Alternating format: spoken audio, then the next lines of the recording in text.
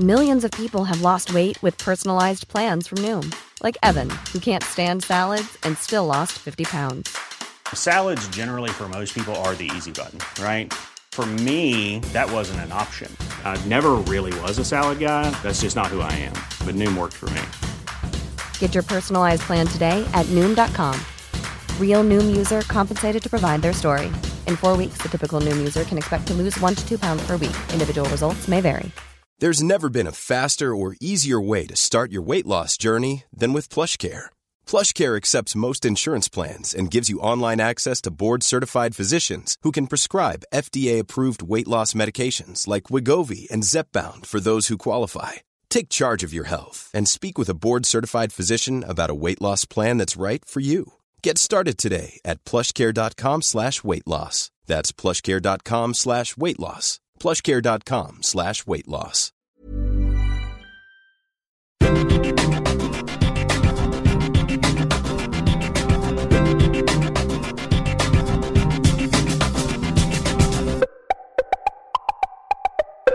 Hello, everybody, and welcome back to Why Would You Tell Me That? A podcast that explores the stories that we don't know, but we probably should. Neil Delamere is leading this episode. I'm in the dark, just like you are. Let's find out what Neil has in store for us. Hello, Dave Moore. How are you? I'm great. And yourself? Very, very good. And looking forward to talking in part 2 to a very interesting man. We're going to talk about the Moriori people. Moriori? Yes. Have you ever heard of the Moriori people? No, I haven't. Well, we are going to talk to a barrister, Maui Solomon. He's a well-known Indigenous rights activist and a barrister and mediator and negotiator in New Zealand and the Pacific and internationally. And he is the chief negotiator for the Moriori Treaty Settlement. Okay. Yeah. What happened to the Moriori people in the 19th century, it was tragic. It was a genocide. I think it'll have resonances for conquered peoples around the world, if I can use conquered in inverted commas, because they chose deliberately not to fight back, actually. So I'm using that in inverted commas. And some of the wrongdoings of it are only being addressed now, but I will let Maui explain more. The Moriori, I will say to you, are the indigenous inhabitants of the Chatham Islands, which are about 800 kilometres off the South Island of New Zealand.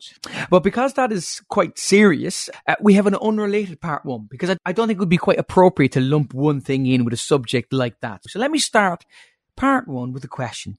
Dave, do you want to know how a crab saved you from COVID? Yes.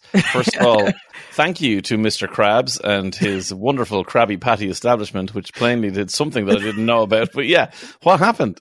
Well, I'm glad you said yes, because if you'd said no, this would be a very short podcast.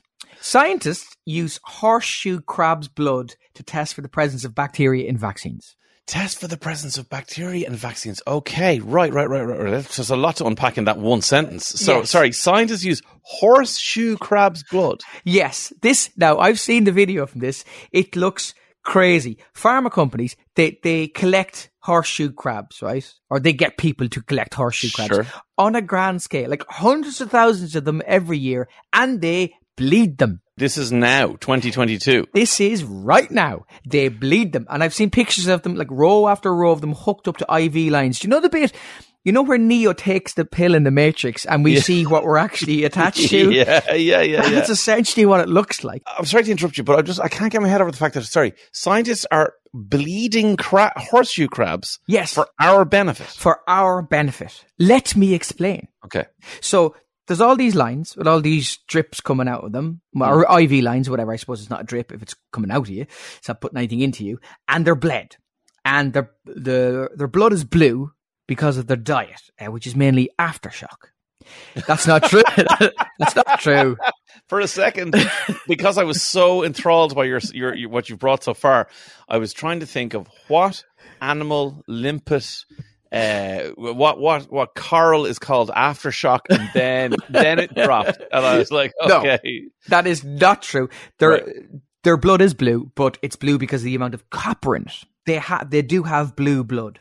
Which, sidebar, we live now in such an immature world that period product ads are more realistic for horseshoe crabs than for human beings. Sort it out, advertising industry, please.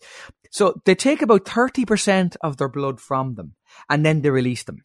Oh, whoa. Okay, sorry. Because my next question was, why are we killing all these horseshoe crabs? So we bleed them. See, bleed sounds like emptying. Yes. So is there a more correct or softer scientific term for like we gently extract the blood from the horseshoe? Well, they've all signed release forms, these horseshoe crabs. They're absolutely fine with it. We give them some digestives and sweet tea afterwards. But they don't even give them that. Not a pint of Guinness, nothing.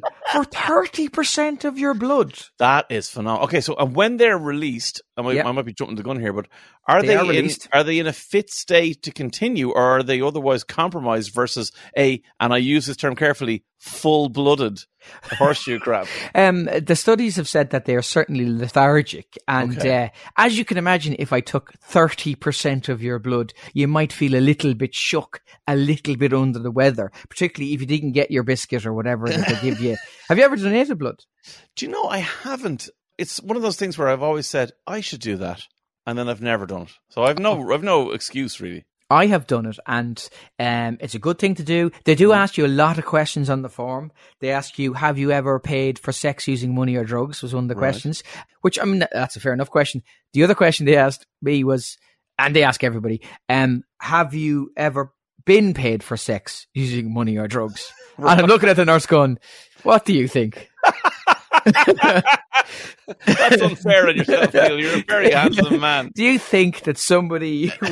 I wouldn't get butter vouchers and Lemsip for this. What an exchange. There is that great joke, which is, I'm never going to donate blood again. All those questions, like, whose blood is this and why is it in a bucket? Well, yeah, slapping it out of the boot of your car. Yeah. I would ask questions for, like, to test moral probity. That's what I would ask. I'd be like, do you eat sweets sometimes and put the wrapper back into the box, thereby allowing other people to think that there are more sweets than there actually are in the box? Out of the clinic immediately. Welcome to having children. Do you eat everything that's in some packet and then put that packet back into the press, or indeed finish yogurts and put the empty yogurt cartons back into the packaging that they came in, giving the impression that there is indeed a fridge full of yogurt, at which point another child cries because they've all been eaten, licked clean and replaced? Not the children, the yogurts. I mean, we bleed 30% of their blood regularly. Yes. just to get them to go to sleep. Does this sort of stuff, this doesn't freak you out? You're not squeamish about blood or anything, are you? Well, I would say no, I'm fascinated by the human body and all those things. However, there is anecdotal evidence to the contrary. Okay. So about 10 years ago, we had what we call a granny fridge. And I don't know how this is going to translate around the world, but a granny fridge basically is a fridge and freezer that are below counter level in your kitchen. Oh, thank God for that. I thought you had some weird fridge where we kept granny funeral directing business. No. Morgue. Okay. No. So a granny fridge is basically that. So one, so two presses side by side where it would look like it's two presses. You open one up, one's a fridge. That was just how the house came when we bought it. We were like, yeah, fine, until we got ourselves a nice fridge or whatever. So the day the new fridge was arriving, my job, of course, was to remove the fridge freezer that was there, to have them ready for collection, for recycling, whatever. Yeah. So we had replaced all of the handles that were in the kitchen with beautiful ceramic handles with lizards and exotic birds and insects on them, and they were really nice, colorful handles. So I had unscrewed all the screws, and I was shuffling the fridge out of its former home using the handle on one part of the door and the part of the fridge, the big body part of the fridge. And what happened was the ceramic handle shattered. Wow. In my hand because of the force I was putting to try and pull it out. And so you hear someone owns a ceramic knife. Yes. Ceramic is literally the sharpest thing. It probably isn't the sharpest, but it's so sharp that simply by it breaking off in my hand, and again, we should probably have a trigger warning for anybody who is squeamish. A large section of my finger was heaved from itself. To which I grabbed it, as people tend to do, and I ran over to the sink and ran the tap in the idea that somehow cold water will wash the blood away and make me feel less weird and in pain or whatever. My wife is sitting on a sofa down the other end of the kitchen, and as I was doing this, she went, "Oh my God, are you okay?" And I said, "No." And I uttered 3 words which have followed me around since, and I have no idea why I uttered these words, but I uttered these words as I was falling faint to the ground. I said, "Call my father." Now, Neil Delamere, I have never called my alpha father in his life. In my life, he's my dad, possibly dad. When I was small, maybe daddy. But I never called him father. But I literally turned into some kind of Victorian son, and I proudly said, "Call my father," as I collapsed slow. I didn't faint. Like I said, I didn't like flop to the ground. I gently kind of kneeled and then lay and then passed out. Oh my God. What I love about, I don't know why I find that so funny. I think it's that if you lose enough blood, you become quite formal. I quite like that idea. It sounds like you were aware of your impending death and wanted to get your affairs in order. That's what it sounds like. That's exactly what it sounds like. He's my next of kin, and whatever the opposite of an heir is, I wish to bequeath things to people. Call my father. Prepare my final papers. I shall here expire. Like, I don't know what. Like, and she fell around the place laughing. She was obviously a little bit worried about me, but also realized that I was being, as much of an idiot. But you fainted, though. I did faint. It wasn't blood loss fainting. It was because of blood. Yeah, pure. Like I saw. Well, there was more. Again, trigger warnings for people. Like I don't want to freak. Did you see bone? Yeah, there was bone. There was white stuff. It was all terrible. I ended up having 37 stitches in my finger. Now I'm trying to show to Neil. I don't know if you. Oh wow! I can see that. Yeah, you see that's because obviously we're on camera here. There's a scar all the way around the finger, and let me tell you. One stitch in the tiny bit of flesh that exists on the inside of your finger is searing agony. 37, at one point I was just like, do you know what? Can you just finish me off? Like, I'd rather just chop the whole thing off. I can't do this. I really hope that as a memorial of that day, that the fridge is still where you left it. With a bit of ceramic handle hanging off and it. a pool of blood caked onto the floor. With and then over it hangs a framed, beautiful calligraphy set that says, "Call my father." No. Swiftly we moved on to a giant Smeg fridge that is still there to this day. Does the job. It's all grand. Well, you would be no good in this situation if the pharma industry suddenly wanted to bleed you. No. But they're never going to do that because you don't have the magic ingredient in your blood like the crabs do. What do they need? So you're saying this actually, it's not that it's part of the vaccine. No, the blood is extraordinary, right? So this blue blood, if any sort of bacteria gets into the bloodstream of the crab, the system produces these things called amoebocytes, right? They have a chemical in them called coagulogen, if that's how you pronounce it, that encases this bacteria in this sort of gel, and then the system can attack the infection. Ooh. So scientists get the horseshoe crab blood, get the coagulogen from Catmalogen. it. That's what it reminds me of. Coagulogen from it, and they can use this to make this thing called LAL, which is limulus amoebocyte lysate. And if you have a vaccine and it had bacteria in it, right? Even if you have a vaccine and it had a bacteria in it, even if it's 1 part per trillion, this chemical will find it, and it's an instantaneous test. So my question is, does it prove the presence of a bacteria in a vaccine, or does it eliminate? It doesn't eliminate. It surrounds it like a gel and forms a little jelly that's quite stable even at room temperature. That's what the original scientists said. So then they can determine that this particular vaccine is corrupt, as in it has bacteria in it? Yeah. Okay. Vaccine, medical implement, injectables, pacemakers, implants, all of this. The FDA actually says that vaccines and drugs have to be tested using LAL in the US. But think about the implants one. You get a new hip, right? Yeah. The implant has been tested using crab blood. So you're in the gym with a resistance band around your knees, trying to strengthen your glutes around your new hip, and you're doing the same walk as the thing whose blood tested the hip in the first place. Yes. It's the circle. The circle of life. It's unbelievable, isn't it? That is phenomenal. And sorry, given that we are now in the future, I mean, yes. I know we're in the present, but you know what I mean? We're at a stage in science where surely they can synthesize LAL, no? They are trying to synthesize it. Yeah, particularly in Asia, parts of Asia. But up until now, right now, they're still bleeding crabs. Something like 500,000 or 600,000 crabs a year.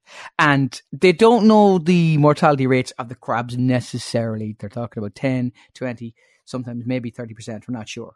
Yeah, I mean, because this is the big issue is if it was utterly harmless to the crabs, which I doubt it is, but if it was utterly harmless, you would say, okay, well then surely if you can, you farm horseshoe crabs in order to do this and catch and release and whatever. And after a period of time, you go release to the wild or whatever it is. But I mean, do we know anything about the populations of these crabs? Are they in any way threatened as is, irrespective of whether they're being bled of 30% of their blood? Well, there is an argument that some people have said that the fact that we need them might actually help conservation efforts, because before that they were used as fertilizer and they were ground up and they were used as bait as well. So there is an argument that says, well, if we need them, then we might mind them more. But the reason I saw this is because I saw a tweet about this, and it was, I think, on Business Insider. We can put it up on here, right? Yeah. It was about the price of it. Oh.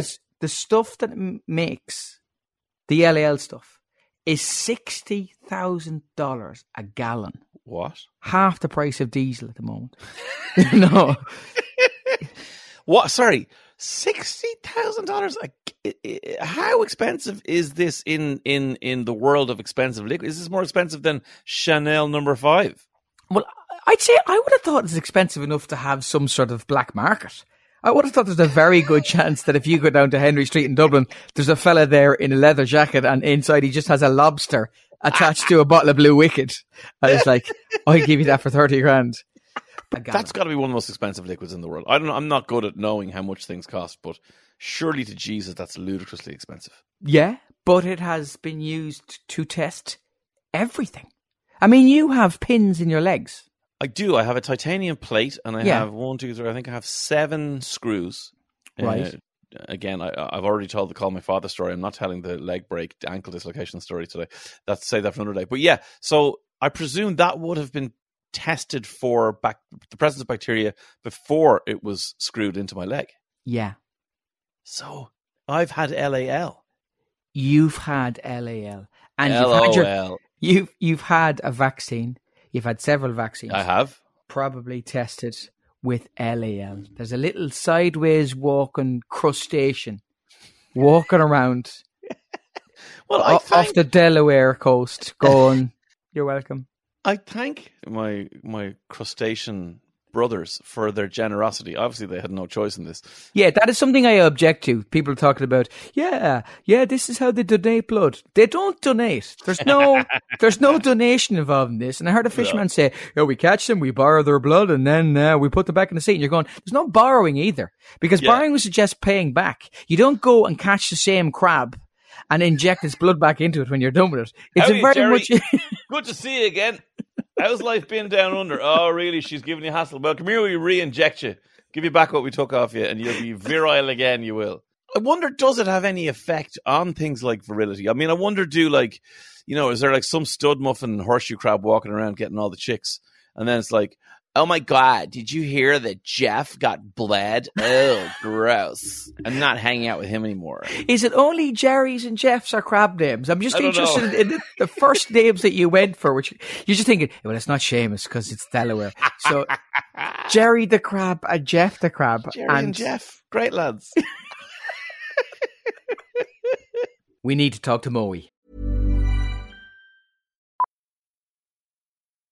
Millions of people have lost weight with personalized plans from Noom. Like Evan, who can't stand salads and still lost 50 pounds. Salads generally for most people are the easy button, right? For me, that wasn't an option. I never really was a salad guy. That's just not who I am. But Noom worked for me. Get your personalized plan today at Noom.com. Real Noom user compensated to provide their story. In 4 weeks, the typical Noom user can expect to lose 1 to 2 pounds per week. Individual results may vary. One size fits all seems like a good idea for clothes until you try them on. Same goes for healthcare. That's why United Healthcare offers flexible, budget-friendly coverage for medical, vision, dental, and more. Learn more at uh1.com. Quality sleep is essential. That's why the Sleep Number Smart Bed is designed for your ever-evolving sleep needs. Need a bed that's firmer or softer on either side? Helps you sleep at a comfortable temperature? Sleep Number Smart Beds let you individualize your comfort, so you sleep better together. J.D. Power ranks Sleep Number number 1 in customer satisfaction with mattresses purchased in-store. And now, save 50% on the Sleep Number Limited Edition Smart Bed for a limited time. For J.D. Power 2023 award information, visit jdpower.com/awards. Only at a Sleep Number store or sleepnumber.com. Hey, it's Paige DeSorbo from Giggly Squad. High quality fashion without the price tag. Say hello to Quince. I'm snagging high-end essentials like cozy cashmere sweaters, sleek leather jackets, fine jewelry, and so much more. With Quince being 50 to 80% less than similar brands. And they partner with factories that prioritize safe, ethical, and responsible manufacturing. I love that. Luxury quality within reach. Go to quince.com/style to get free shipping and 365-day returns on your next order. Quince.com/style.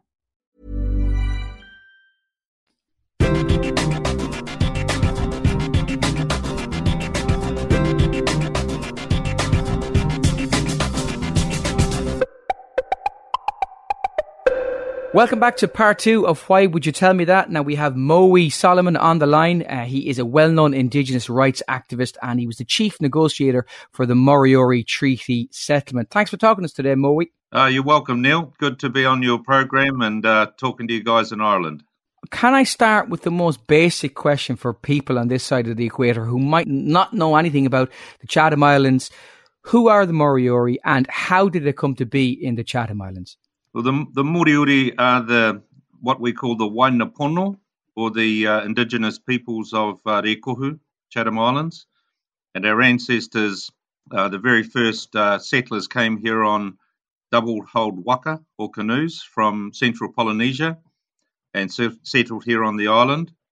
And then for a period of time, there was some contact with Aotearoa, New Zealand. And some canoes from New Zealand also came down. This is, 700 or 800 years ago. So there was a period of exchange between the Pacific and New Zealand and Rekuhu.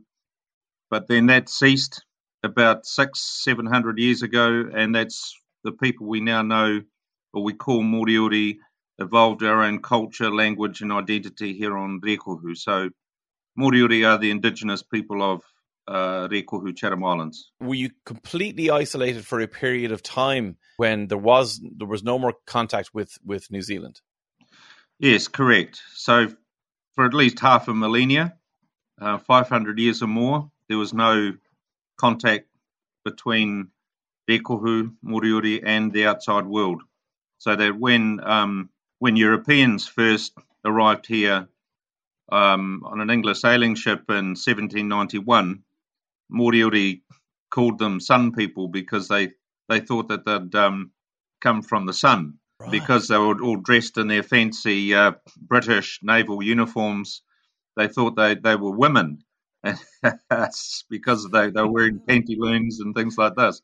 So that was the first contact that Moriori had with the outside world, was in November 1791. So, for 500 years, they'd lived pretty much in isolation and in peace on these islands. I'm glad you mentioned peace there, because if the British, when they did meet them, they would have remarked upon something that is quite unusual, I think, to a lot of people. If anybody knows anything about the Moriori, what they will know is this remarkable pacifism that's embedded in the culture.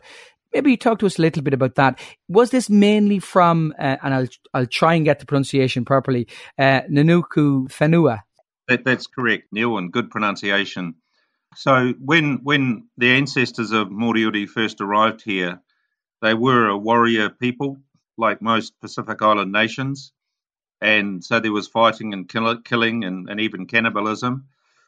But it soon became apparent to the leaders that if they continued killing one another on a small island, they'd wipe each other out. So this legendary tuhuk or spiritual leader by the name of Nanuku Whenua, he came among the people and decreed that from that day forward they live in peace and share the resources of the land and the sea.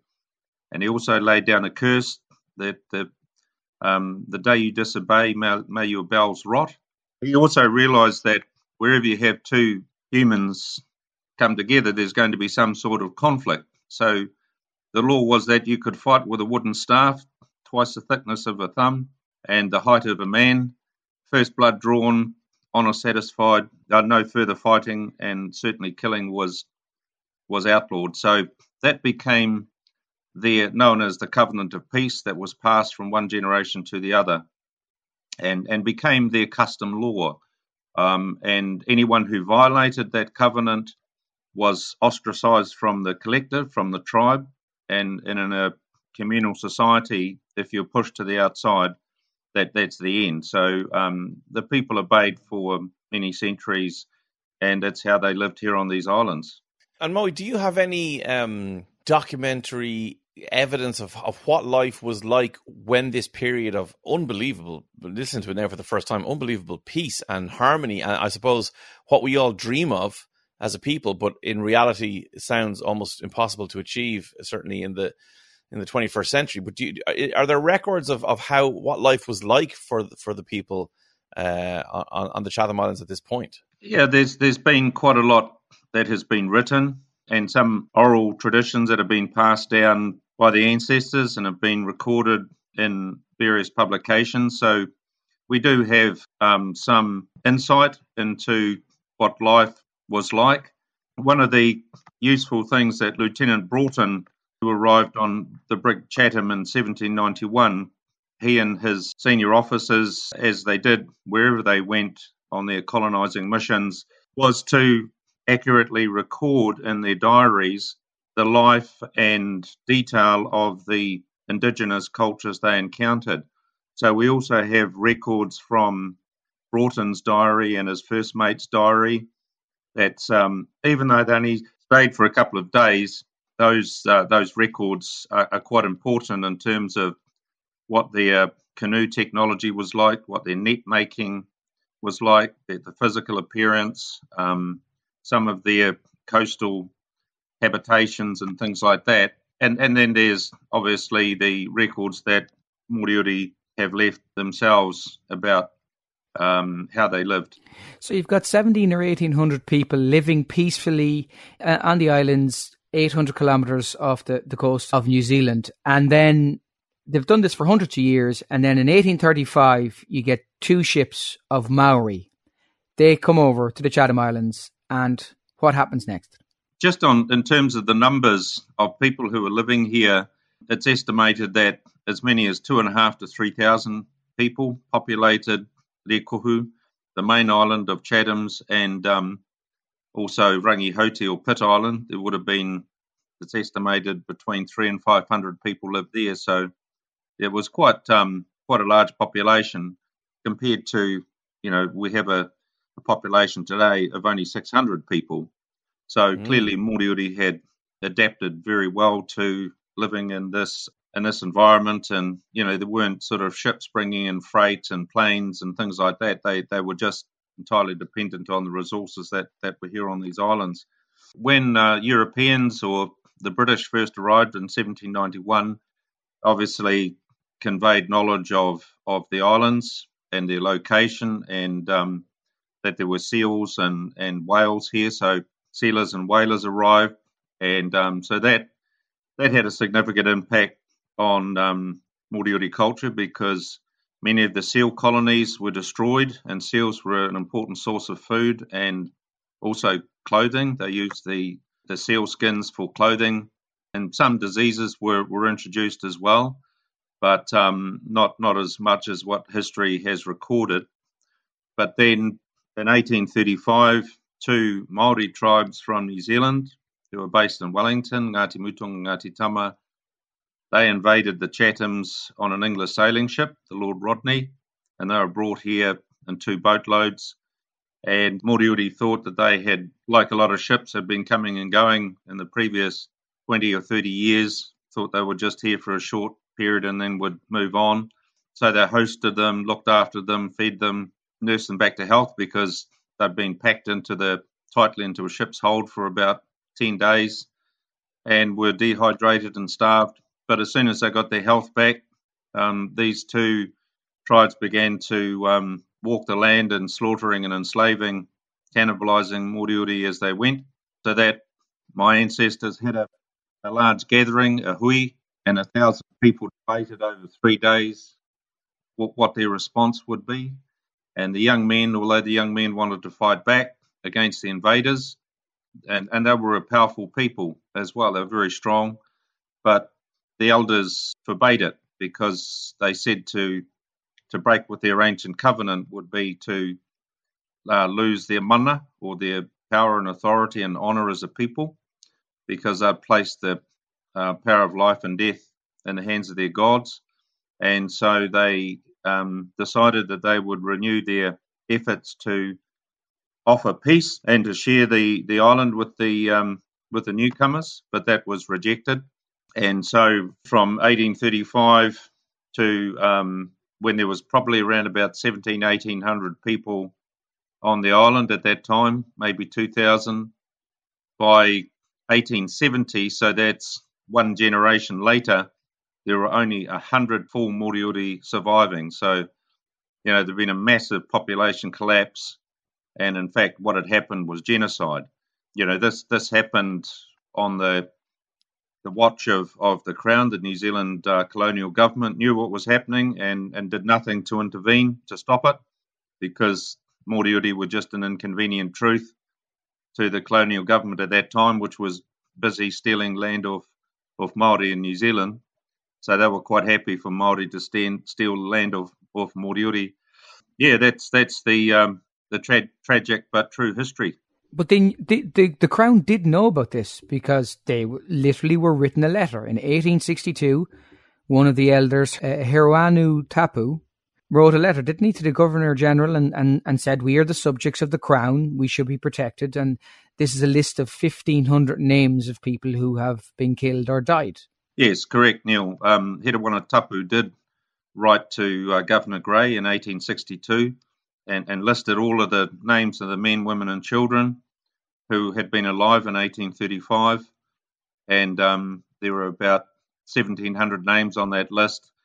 And he had put 2 crosses beside those people who had been killed and eaten, and 1 cross beside the names of those who had died, either through brutal treatment or a disease or a malaise known as kongingi, where people just died of despair.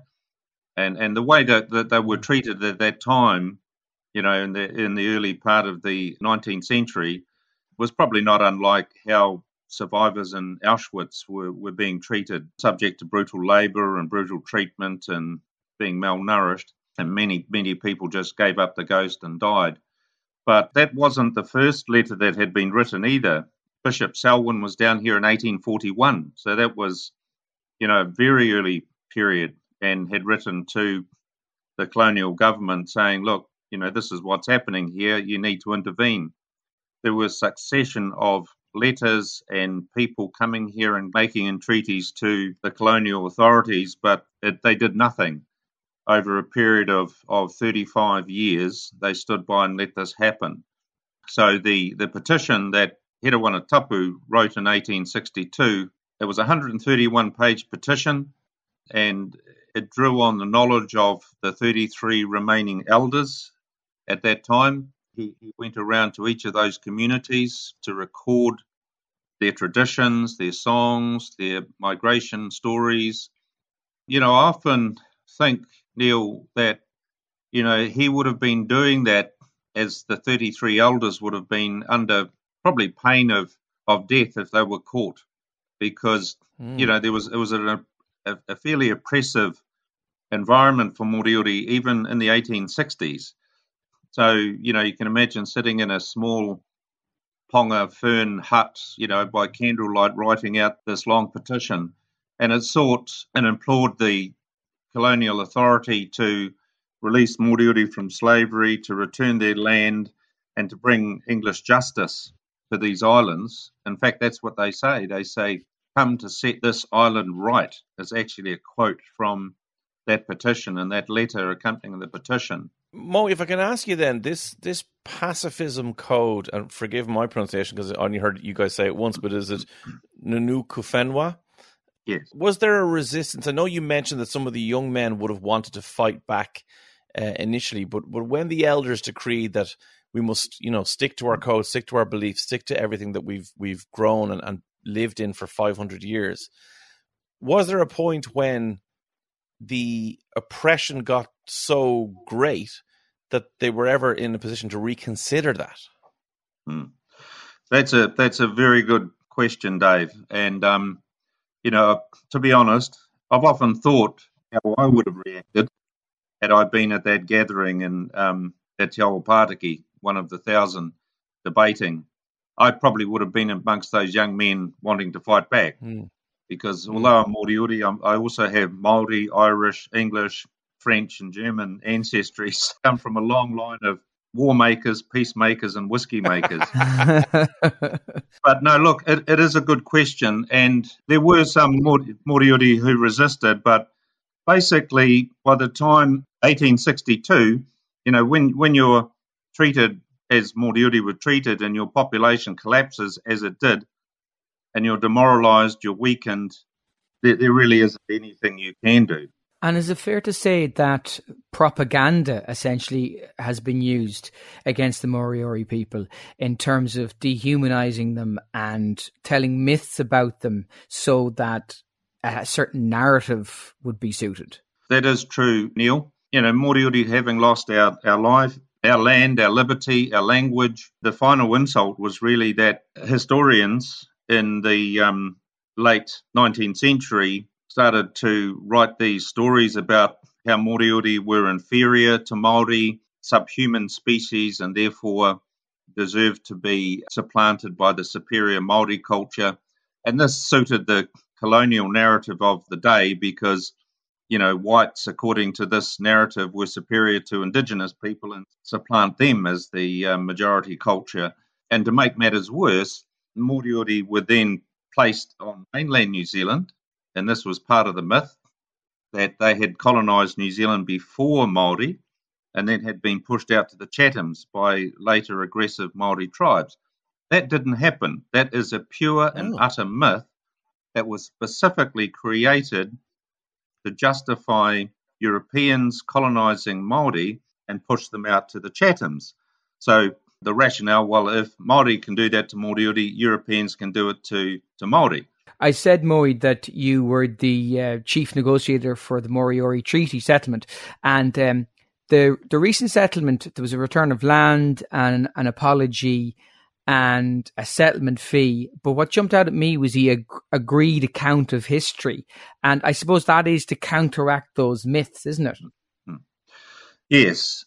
We signed off our settlement last year, and in fact, it became the law of the land on 16th of February this year. And an important part of that, Neil, as you say, is the historical account, the agreed historical account between Moriori and the Crown. And that's probably one of the most important aspects of our settlement, because that will be the touchstone for any historian or anyone wanting to know the history. There is now an agreed historical account that they can refer to. It's writ large in the law of this nation now for all time. And there has been a cultural renaissance since the 1980s. And from all the accounts I read, now you're probably too modest to say it, but I mean, you have been at the very core of fighting for this particular cause. Where is the culture now, would you say? Where is the language, for example, at this stage? I saw from one of your presentations that it hasn't been spoken since 1900, but modern technology is being used to put Moriori songs on Spotify, for example. And so where are we now?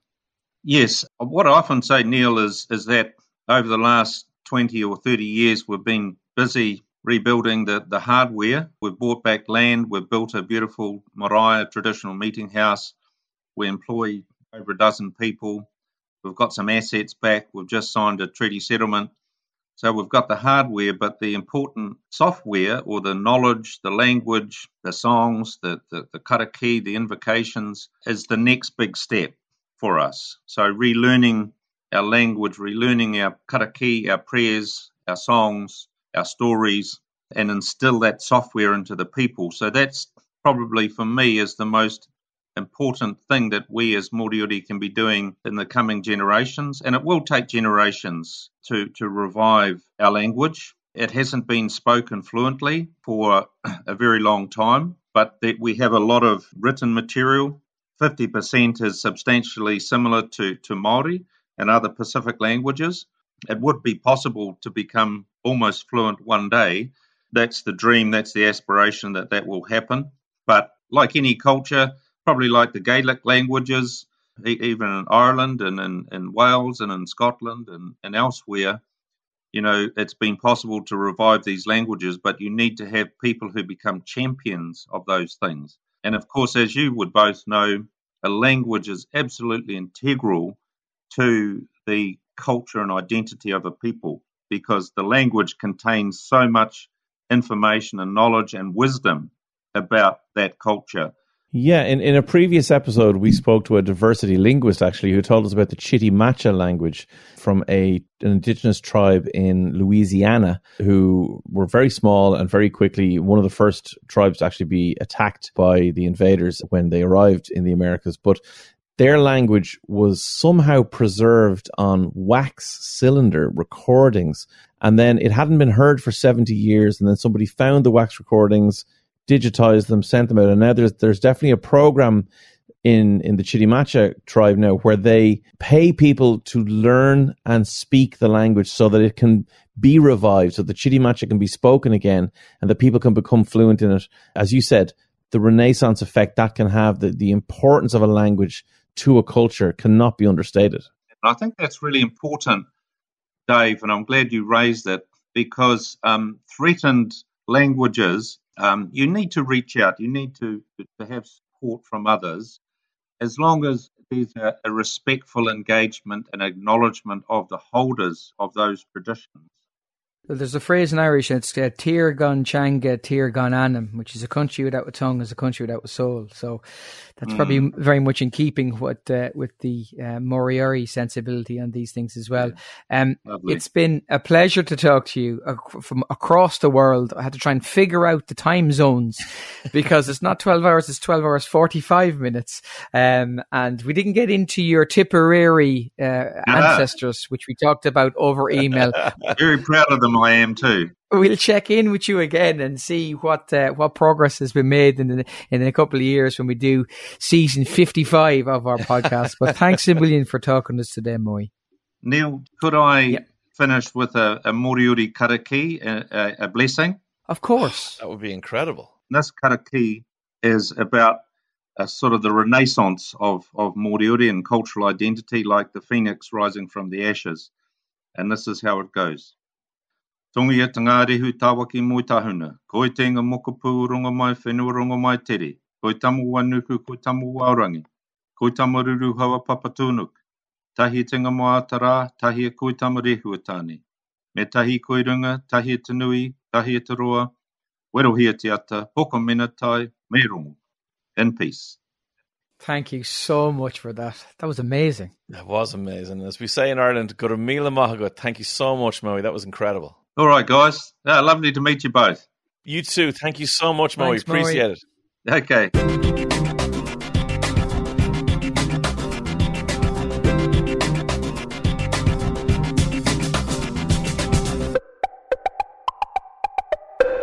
Wow. Neil Delamere, thank you for introducing me to Moe Solomon. That's an incredible story that just had so many twists. Like, to find out about a people that I've never heard of who were persecuted in the manner in which they were persecuted, submitted to genocide, to have that story twisted and turned to suit the narrative.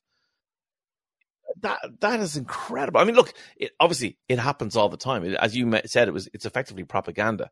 But just to think that having gone through so much, that then they face this, even in 2022. There are certain commonalities. I mean, I wouldn't compare anybody else to what happened to the Moriori, but when you read some of the othering and the dehumanization and the banning of the culture and the almost the Punch magazine, what happened in Ireland, it's entirely different. But you can see how people write something that suits them. I just think it's a fascinating story, and I came across it originally in Guns, Germs and Steel, a book, and it was what Maury said there about originally being warring people and then going to a place with few resources and figuring out a different way to live and becoming pacifists. And it's a testament to the human spirit and our adaptability as well. And they were obviously thriving, as he said. Slightly undercooked the population. I thought it was 17 or 1800, as he said, 2,500, 3,000. That was the most interesting thing to me out of the entire thing, was that these people living an isolated life, with, as you said, with limited resources, figured out that conflict was going to lead to strife they couldn't contain. So that what they did was they literally created peace enshrined in law. And I know we all have that. For goodness, our own police force is called Garda Síochána, Guardians of the Peace. We all have it as an aspiration, but it's impossible for that to actually exist. However, it's not impossible. Yeah. As you said, you needed to batter somebody over the head and draw blood with a stick twice the width of a thumb. So, there were ways of dealing with the angry venting. neighbor. That's the venting system, isn't it? So when your neighbor throws his grass cuttings over your wall, you just go out to him with two brushes sellotaped together and go, right, let's have a duel. What you don't want is some dude on the island who has massive thumbs, and then you can just get cricket back Tony, and he just comes out, and you can use the length of a stump of a tree or something. But they worked out a system until it all came crashing down. But I thought Moe, he's a great speaker. He is the chief negotiator with the Crown on the treaty settlement, so he's the man to talk to. So. Beat that, Dave. Yes, I will have to try. Next week, it'll be my turn to bring something to the Why Would You Tell Me That table.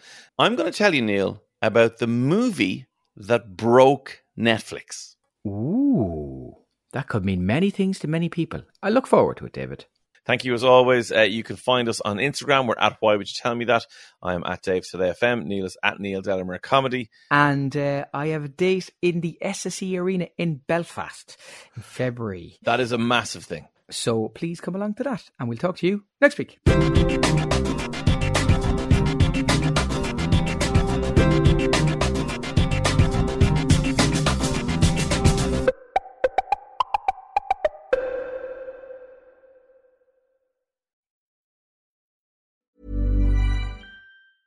Hey, it's Paige DeSorbo from Giggly Squad. High quality fashion without the price tag. Say hello to Quince. I'm snagging high-end essentials like cozy cashmere sweaters, sleek leather jackets, fine jewelry, and so much more. With Quince being 50 to 80% less than similar brands. And they partner with factories that prioritize safe, ethical, and responsible manufacturing. I love that. Luxury quality within reach. Go to quince.com/style to get free shipping and 365-day returns on your next order. Quince.com/style.